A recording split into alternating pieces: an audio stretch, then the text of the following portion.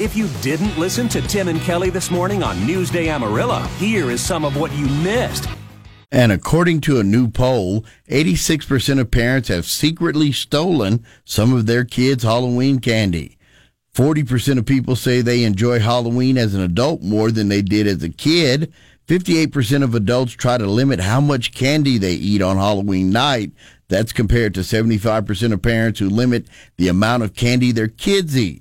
And 73% of us intentionally buy more candy than we need for trick-or-treaters just to make sure we have plenty left over. I never stole Halloween candy from Rachel. You never take any Halloween candy from Rachel? Not that she would know. That is dad tax right there. Right there. Yeah, dad tax. I've heard of That's that. not stealing. That's tax. And it's perfectly legal. There you go.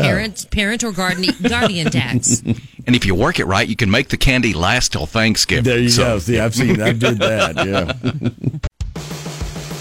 Newsday Amarillo with Tim and Kelly. Weekday mornings from 6 to 9 on 710 AM and 97.5 FM. KGNC.